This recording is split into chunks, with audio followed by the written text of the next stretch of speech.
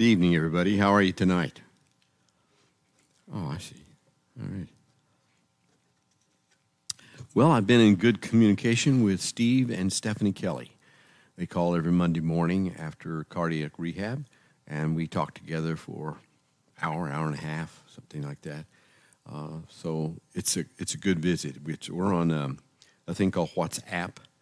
It's a audio video, so we can see each other as we talk. It's really very good. One of the things that we do from time to time is if we run across good books, we share them with each other. And they had shared a book. It's called Bullies and Saints. It's a review of church history. And it's if you haven't had an opportunity to look at church history, I'd really like to encourage you to do that. But be strong in your faith before you do. Okay, Doug, they voted on you tonight.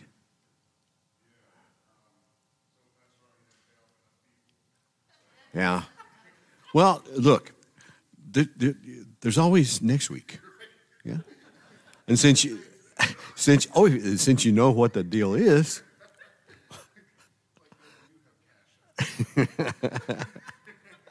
Anyway, welcome. We're glad to have you, brother.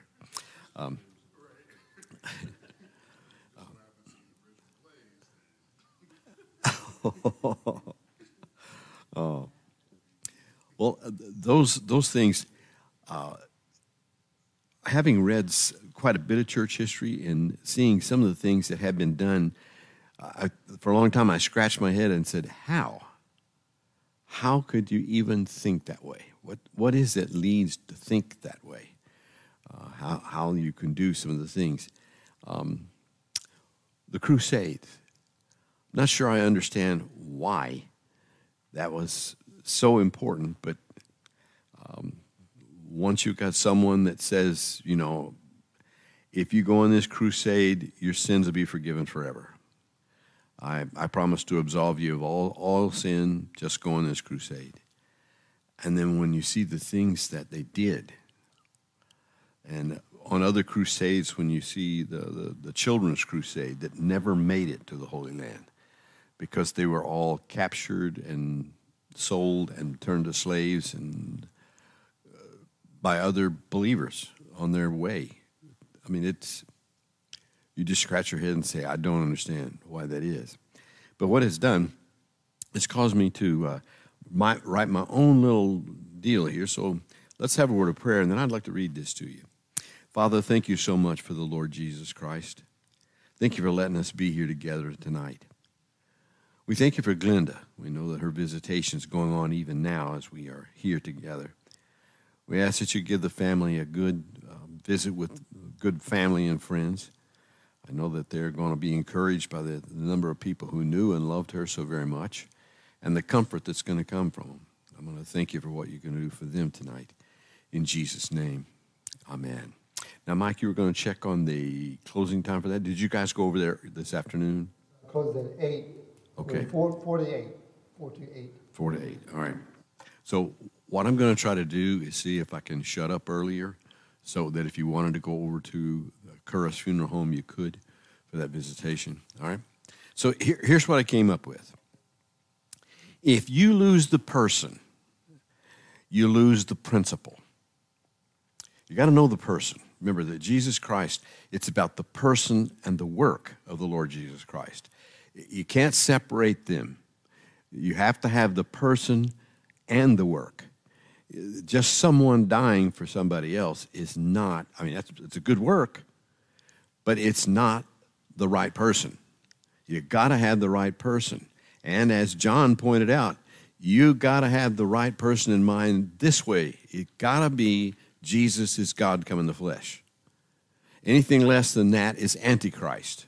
All right? So it's got to be Jesus is God come in the flesh. If you lose sight of that person, if that's not who you're thinking about, if you forget the person, you lose the principle. Then when you lose the principle, you lose the process. When you lose the process, you lose your purpose.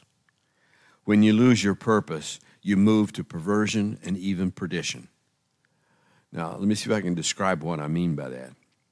The person is the Lord Jesus Christ as the Son of God. You say, well, who would get confused about that? Lots of people have been confused about the Lord Jesus Christ. It looks like it took them the church about 200 years to come up with a formulation about who Jesus is. That was hard for them to figure out because people had him in all kinds of things, that he wasn't divine, that he was just a good guy. That was one thing, so they lost his divinity side. On the other side, others said, well, he was divine, just wasn't human. Well, that lost the human side of it. He is God come in the flesh, so he must be divine and he must be human. He can't be less than that. And you can't make him more than that, and there isn't anything more than God you can be. So others changed what the work of Christ was because they changed what the person of Christ was. So when they lost that person, the second principle is God creating a new people for the coming kingdom who live it here and now. If you don't realize who the person is and what he was all about, then you lose the principle that God is the whole reason we're here is that God is creating a new people for a coming kingdom who live it here and now. We are not having the kingdom here and now. Okay, we're to live like the kingdom, but there were people who tried to establish the kingdom of God on earth without him. Well, you can't do that either. Popes in 1453, when Portugal and Spain were arguing over who gets to claim all the world. If you remember, the Pope made a line of demarcation which said, okay, here's the world, and Spain gets this side and Portugal gets this side. The Pope said that? Yes. And why did he say it? Because he is the vicar of Christ. Vicar means in the place of. So as the one who's in the place of Christ, who owns the world? Christ. So in Christ's place, he was announcing that Spain can have this side, Portugal gets this side. Secondly, he announced that when you go and discover any new land, put your flag in the land, and that claims it for the church and your country. Make sure that if you see any people there, you give them a coin with the image of that country on it. If it's the king of that country, and that will be the exchange, so that if anybody else comes there, let's say France comes there, and France says, we've discovered this land also, and any residents show up there, the residents will show them the coin, and if it says Spain on it, then it can't be French. It's already been claimed for Spain. Everybody following that? Now, what they said was that if any of the people who live there won't convert to Christ, then you have the authority to enslave them or kill them. They are not residents. They are not owners of that land. They are tenants on Christ's land. And if they're just tenants on Christ's land, then you have a right to shove them off that land. It was called the Doctrine of Discovery. And it showed up right here in Illinois. There was a man by the name of McIntosh, I think it was, came across the Appalachians, and as he came down the Ohio, he came into Illinois. And the Illini Indians owned, or that was their home. So he made a deal with them that he would purchase that land from them. He purchased it and was living there, had a homestead and a whole bunch of the property there and all that sort of thing. Another man comes over, he sees the same land, and he took it. Well, McIntosh sued him. It went all the way to the Supreme Court. And I think it was Marshall was the Supreme Court justice at that time. He ruled in favor of the second man because the second man bought it from the government, and he had a deed for it. You know, he could show his deed for it. McIntosh bought it from the Indians. He can't have a deed from it because the Indians don't own it. How does he know they don't own it? The Doctrine of Discovery, all the way back in 1493, had already said no one living any place here who's not a Christian can own any land. All land belongs to Jesus. Are you following where we're at with this? That was establishing the kingdom because you missed out on the person. You follow where I'm at? Instead of saying the person of Christ is the authority in this thing, and we don't have authority to divide the land up among ourselves, they went ahead and just simply said, he's the person and he's given us authority to divide it up, so we therefore divide it up. Now they've lost the principle. It isn't God creating a people. It's not God creating for a kingdom to come. They're in the kingdom. They believe they were. And that has all the difference. What makes all the difference there is that church thought of themselves as replacing Israel. That Israel, because they had crucified Christ, had lost their opportunity to be the people of God, and God had transferred that opportunity to the church. And as the church, then, they could do anything they wanted to do. That's messing it up. Everybody follow where I'm at? Once you believe that you've got the power and authority to do anything that you want to do, you've lost the process. Now the process can be simply, as one pope had done, I absolve you of all your sins. I can't absolve anybody of their sin. You understand where we're at? I can't do that. The process is Jesus can absolve you of your sins, and him alone. It's faith in Christ and in him alone. It's his crucifixion and his resurrection. That's the process. So looking at the process, this present life is a slow but determined process of being conformed to his image and moved away from the image of the world. That's what's going on with you right now. Every obstacle you come across, every challenge you come across, every sweet thing you come across, we are being conformed to the image of Christ. We're not a people who are by accident. Everything that's going on in our life is to teach us how to think like Jesus, feel like Jesus, be like Jesus. Everything is happening that way. And we're getting every opportunity in any of those situations to change our mind about what that is, to start looking at now from heaven. What is it Jesus wants? Had an opportunity to talk to Jim Benwell today. And Jim, I don't know what I can say and not say. I didn't. Anyway, I think it'll be okay. Jim Benwell had a heart attack, and he's had stents put in. Does everybody know that? Okay. Well, he's struggling with that. Why does God let that happen? And I'm saying, wait. I just went through kind of the same thing myself. Let's make sure we understand. This isn't something God did to me. This is something I did to me. I did what I wanted to do. I ate what I wanted to eat. I knew that I was supposed to exercise, and I didn't. I knew there was sleep I'm supposed to have. I didn't do it. What happened to me was a direct result of, ready for this? Me. I did it. I lived my own way, and it caught up with me. That's all it was. Did God know it was going to catch up with me? Yes.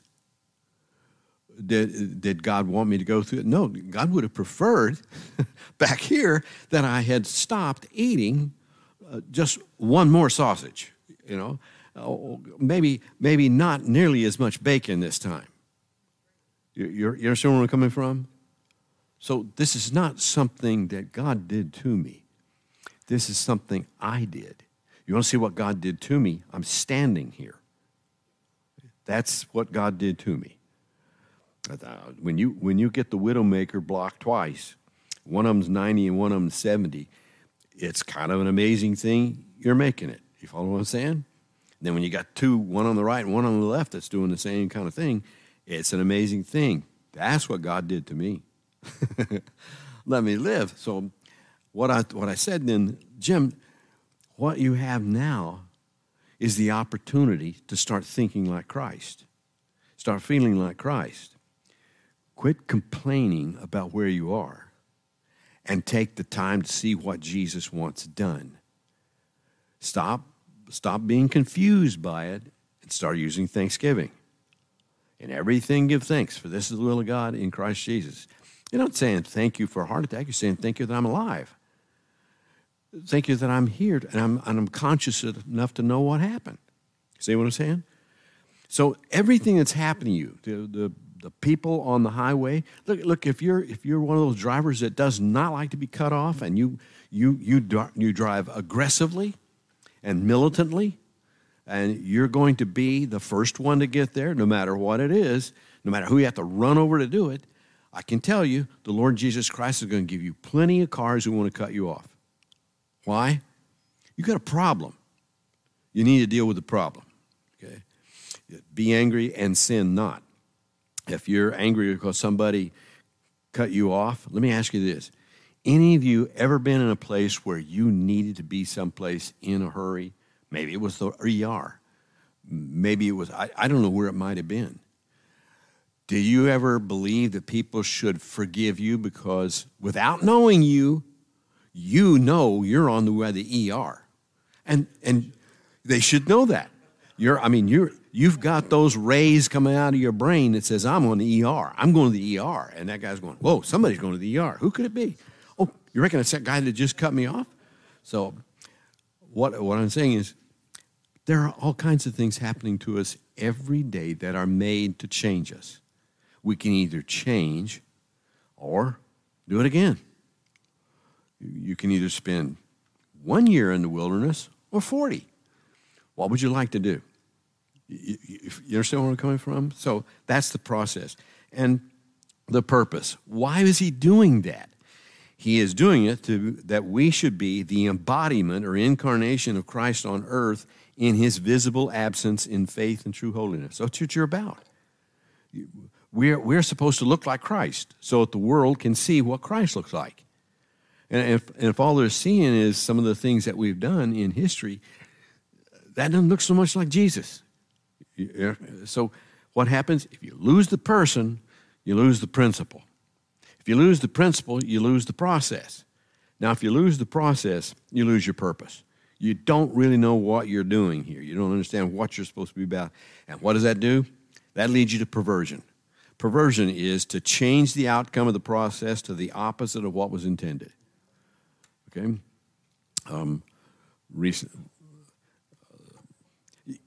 It doesn't take very much to become a cult.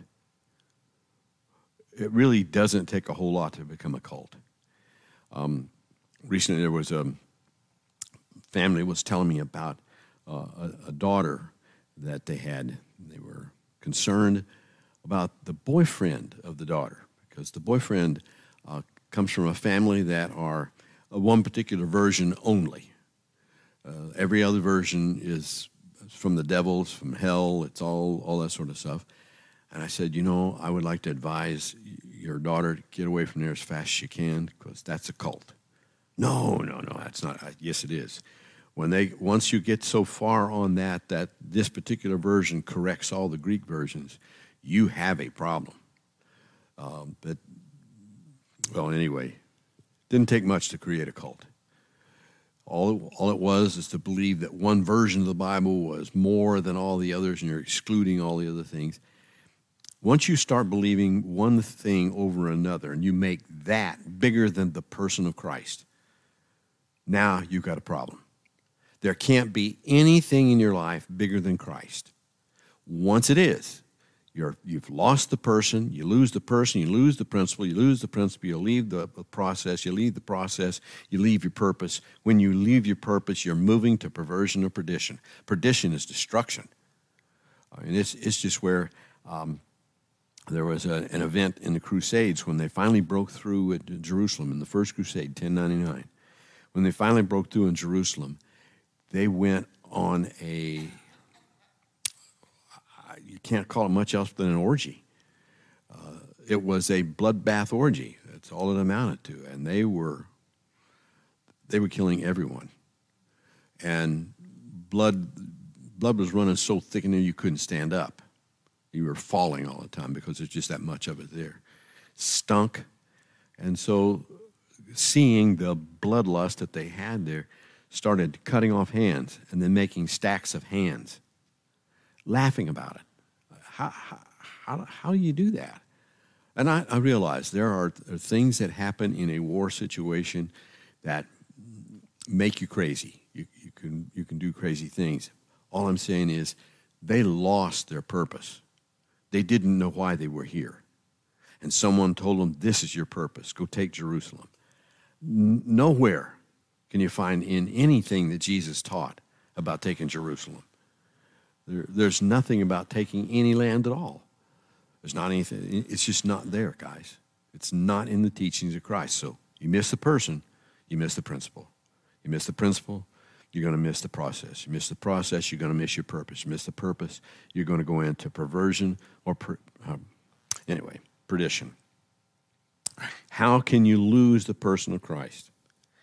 Here's what I'm writing here for here. By losing one's focus that Christ is our life. That Christ is our life, okay? It's not the ethics of what we do. It's not the culture that we create. It's Christ himself. It's not the rules we follow. It's Christ himself is our life, okay? By no longer making knowing him the number one priority in one's life. If you lose the person of Christ so that he's not the most important thing and you're looking at something else as if it is, you're losing your focus. By creating our own imagined image of him rather than the one found in the Word of God. People have really changed what Jesus looks like and what Jesus is about through just their imagination. And they make him be who they think he ought to be. By grieving the Holy Spirit through unbelief, you can lose the person of Christ. By desiring what he can give one, not on knowing him for his own sake. When you start wanting more of what Jesus can give you than what he is, the greatest thing he can give you is himself. And if you're looking now to find some sort of prosperity and I'm speaking of the prosperity gospel. If you're looking for Jesus to make you rich, you're missing. You've missed the person of Christ. And I know for sure you don't know your purpose. I know for sure you don't know anything anymore. Now it's perversion and perdition that you're on your way to. All right? By living routine tradition instead of fresh prayer and study of his word. Listen, we need to be those people who, because of our fresh study and prayer, we're always looking and saying, oh, Jesus, I found this out about Jesus this week. This was really neat. Here's what God showed me about the Lord Jesus Christ this week. When that becomes number one to you, and that becomes the most important thing in it, it'll change your worship. Nobody will have to stand up and say, I don't like the way you look when you worship. You look dead. You look like you're not worshiping. If you come in, let's just say any time that the body of Christ gets to be together, tonight, Sunday, whenever it is, always remember, enter into his gates with thanksgiving, into his courts with praise. You're not, I can't think of many times that we've actually had a worship service. And I don't mean that ugly. I just mean worship is not getting all happy. All right, every time you come to the scripture, you see somebody worshiping. Do you realize where they were? On their face. On their face. Because worship is the word for to bow, to break down.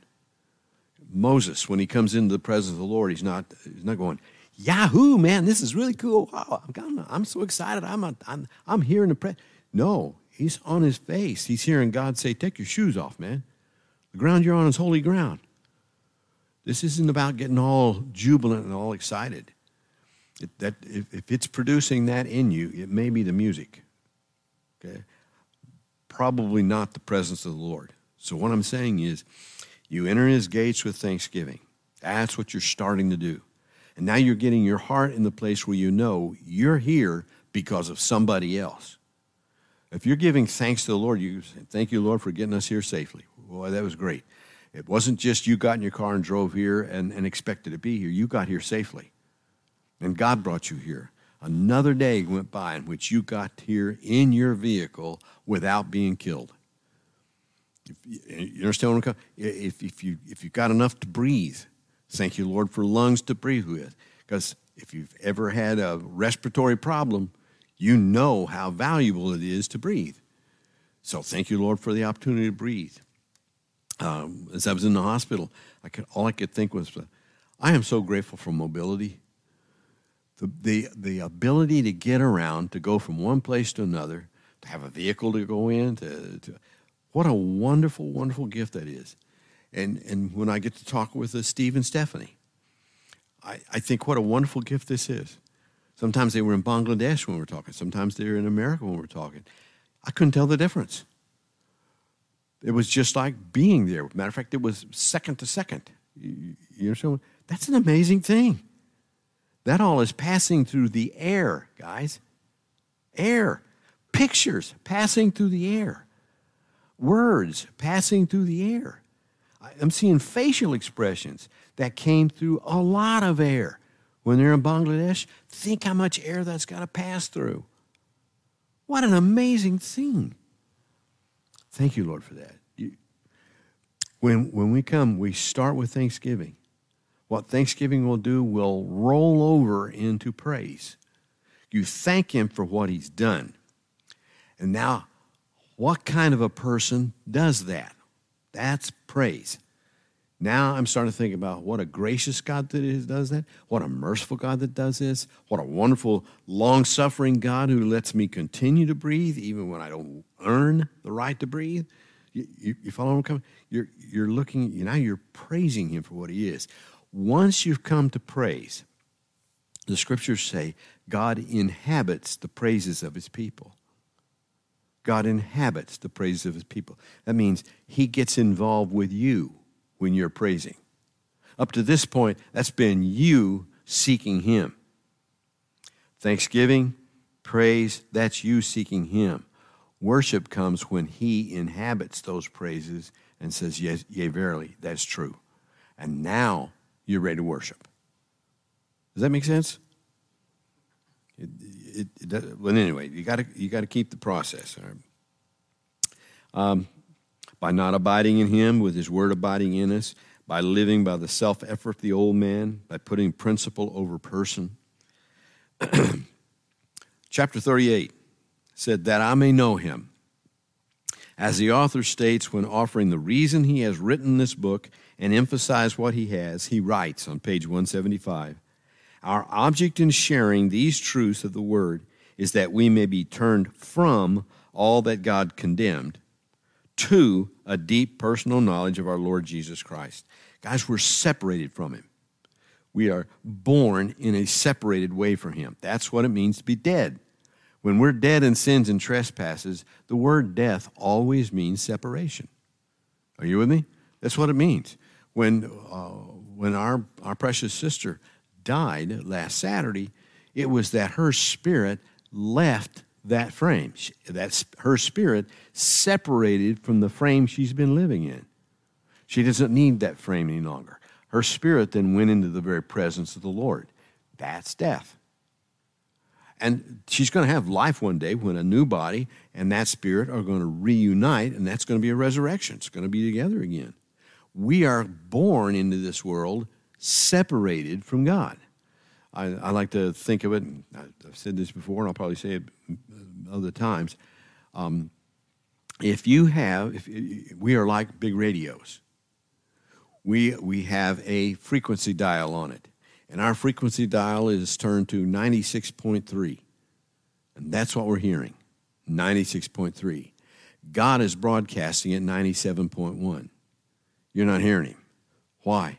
Because you are separated from him. You're not on his frequency. You're separated from him. It's going to take an act of God where he moves your dial to 97.1. And now you hear him for the first time. You say, what is that about? Oh, my. Now you're in a place where you could trust him, and when you trust him, you're born again. You understand what I'm saying? That's what it is to die. That's what a death is, all right? That the object of sharing these, so we're living in death. When we put faith in the Lord Jesus Christ, he moves us from death to life. And you're never going to be able to live from the death guy. You're going to have to be separated from the death guy to the life guy so that you can live. Does that make any sense? Adam is the death guy. And you're never going to live life in Adam. That's why Adam has to die. And Christ has to live. That's who's formed in you now. All right? So the author was writing this so that you could learn how to go from death to life and to live in the life guy. All right? So let's go on to next page there. As he puts it, truth can be very impersonal and ineffective if its ultimate purpose is not realized. So you can hear the truth that you are crucified with Christ, nevertheless you live. You can hear that truth, and if it's never realized in you, that just sounds like so many words. It's a theory. It's not real. You have to make that thing real. You have to come to the place where you're saying, I believe what I just said. All right. What we need is the Spirit's application of the full-orbed work of the cross. This will enable us to avoid the sin within and without, and to give our complete attention and to love to the Lord Jesus. Anything short of this will satisfy neither him nor the hungry heart. So it says here what we need is the Spirit's application. Now all we have to do is figure out how to get the Spirit to make that application. So what do I have to do? You find the Spirit and you bind him. You try to tie him up with a rope or handcuffs. Well, no, you probably won't get to do that. How are you going to do it? You can't do anything but submit.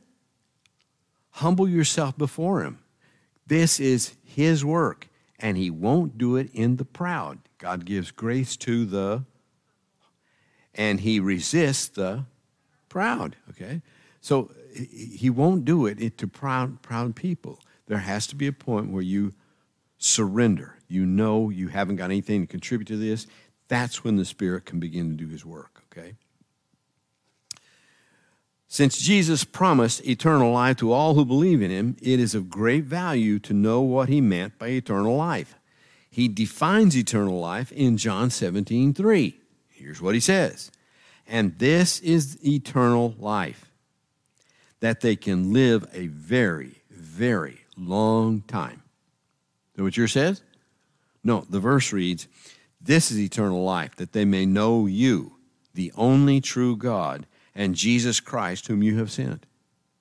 So it's to enter into an intimacy with him that's so close that you can say, I actually know him. I know what he's about. This is in the same prayer later in his speaking to his Father that he defines that eternal life as believers being in a union with him and God the Father. This is a oneness like that which they share. The Lord thy God is an echad, is one. He's one. He's a unity. That word for unity, echad, is the same word that was used by Adam when he talked about the man and the wife shall be echad. They'll be one. How many are there in a husband and wife? Two. So the two will be united as one. When the scriptures say that God is in echad, that doesn't mean he is simply one. He is three in one. That's being a union. That's the union he says you have with him. Wow. Think about that just a minute. Their union is because it's inherent in them. They are united to start with. When they are inviting anybody to be in a union with them, that anybody is a created thing.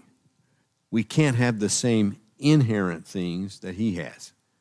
There are parts of God that we can't have, yet God has said he's invited us into this union with him so that we are sharing in some of his divine acts. I say that. Let's look at that next paragraph where it says our union. Our union with him and the Father will be different in that we are not inherently divine. In other words, we're not born with it. but are regenerated as divine. We are created things and we would be him. We're not him. We are things he has created. So when he wants to share with us things that are part of his life, then that part of me becomes like him. All right? So, since they are uncreated and those attributes are a part of them, we only share the attributes the Trinity is willing to share with us. These are called in the Scripture the fruit of the Spirit. So would you take your Bibles just for a minute? Let's turn to Galatians chapter 5. Galatians chapter 5.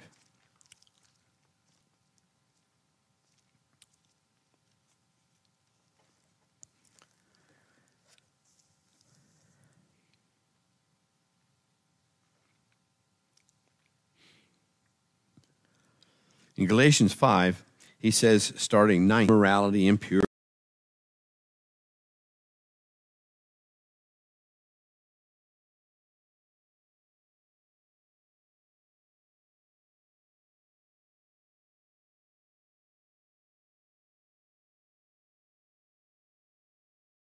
sensuality, idolatry, sorcery, enmity, strife, jealousy, outbursts of anger, disputes, dissensions, factions, envying, drunkenness, carousing, and things like these, of which I forewarn you, just as I have forewarned you, that those who practice such things will not inherit the kingdom of God. So if that's our practice, we're not inherit the kingdom of God. Now what?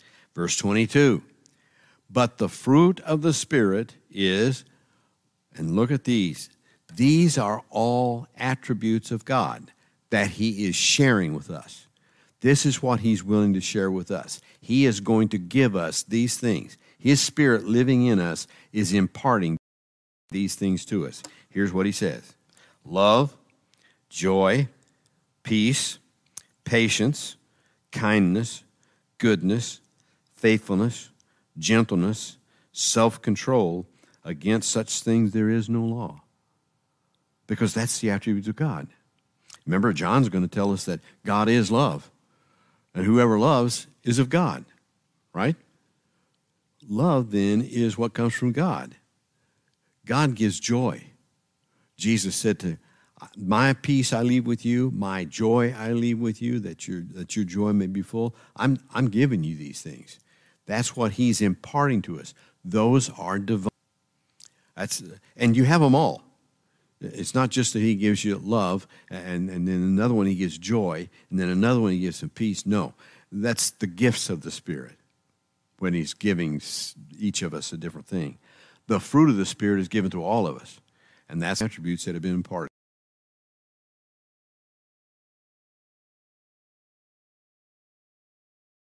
to us. That's coming because we are in a union with him. He is expecting that those are the things we're going to live by. We're not going to say such things as, I just can't love that man. Yes, you can. Now, you may be saying you won't, but that's not the same as you can't. Okay? Can means that you don't have the ability. And I'm saying, yes, you do. You do. I just can't forgive him. Oh, yes, you can. I know you can. You won't, but you can. All right, so there's a major difference there, all right? Back to our notes again.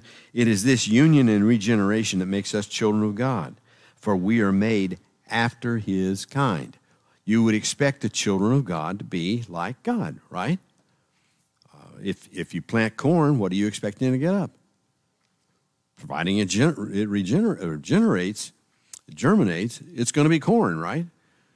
It's not going to be peas. It's not going to be beans, it's going to be corn, because everything is after its kind. So if God's going to give birth to you and call you a child of God, you are going to be the new birth that's recreated us in the image of Christ and the Holy Spirit, and plan that people will be united with him and in that intimate fellowship that the Father and the Son share. It was evidence while our Lord was here on the earth as God in the flesh. Knowing him is the words for a deep intimacy. That's what it means. If we're going to know him, Father, God the Son, through God the Holy Spirit, it is unbreakable and eternal. Well, we can only know the Father through the Son of God, the Lord Jesus Christ. Let's just, in order to emulate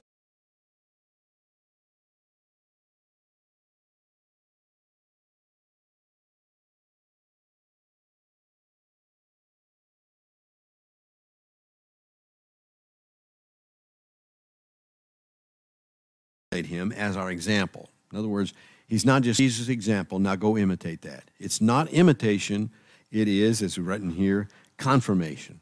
You're being conformed to that image by the Holy Spirit. You're not supposed to intimate him. You're not supposed to imitate him. You're supposed to let him be conforming you. All right? If we try to live the Christian life in the power of the old man, that religious self, and follow, you're just making fig leaf aprons. Now, granted, you may have updated that and you're using cotton now and not fig, or you're using wool and not figs anymore, but you're still doing your own righteousness. If we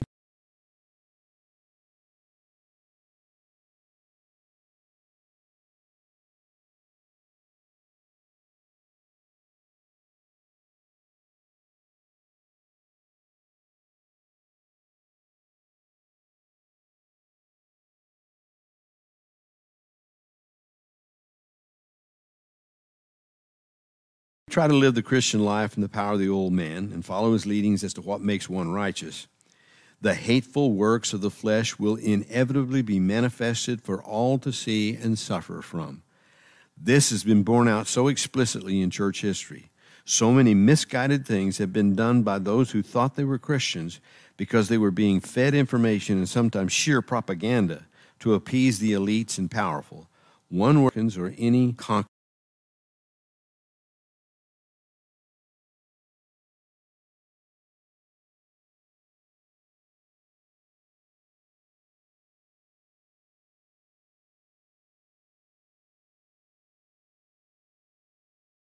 people. And I could give you in Colorado. I think it's still in Colorado.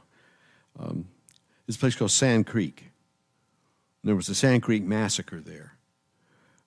It was a group of Native Americans that were camped there, pretty much just old men and women, but they had been told that if they hold up this American group of men, and they went into the Sand Creek, and even though they saw that flag and they knew what the terms were supposed to be, they said the only good Indian is a dead Indian. And so they attacked it. And they attacked it in the name of Jesus.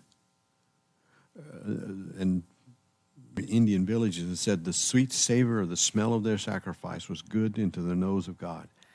The guys, that's getting really confused about what's going on that's right. You understand what I'm saying? All right. Power and domination took the forefront in the lives of those claiming faith in Christ. When you lose the person of Christ, you've lost it all, and you're headed to perversion or perdition. All right. Our Lord Jesus said, "Learn of me," as Creator. He shared the glory of his Father before the worlds were created. So this is not just somebody that you're looking at Sunday school pictures of Jesus as the guy who's sitting there with kids all around him and he's obviously given a certain amount or whatever else. No, this is the one who's creating everything. He's the one who's bringing all things into existence. All right? All things for him. Nothing exists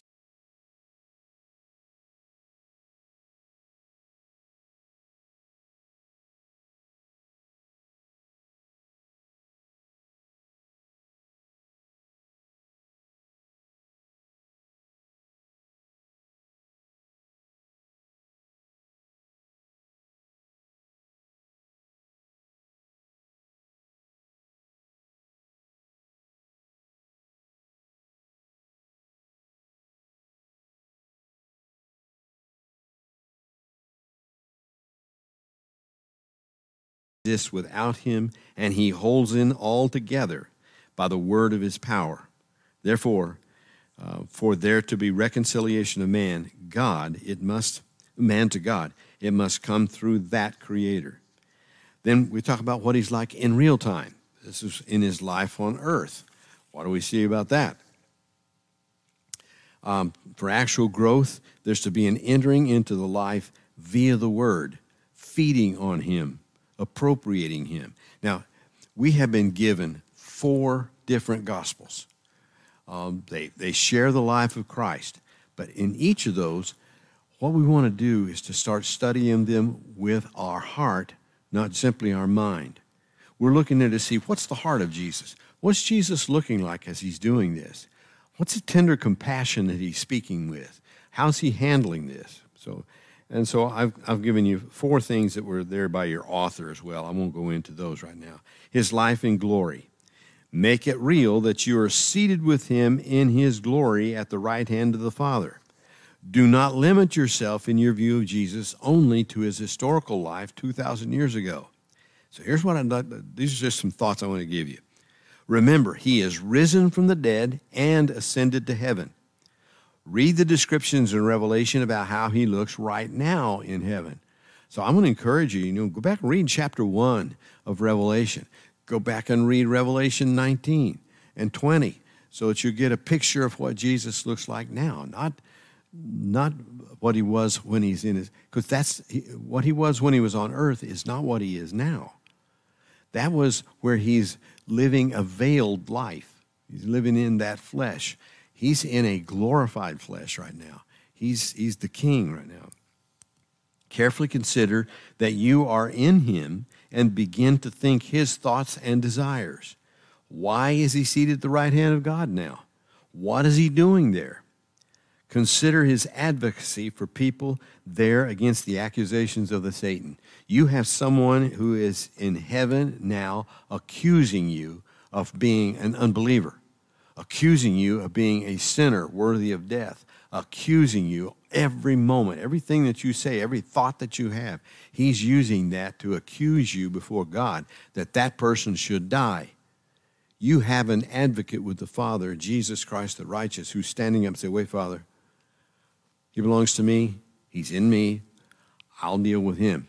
He's not worthy of death. I've already died. My death has paid for him. That's your advocate. That's what he's doing right now in heaven for us.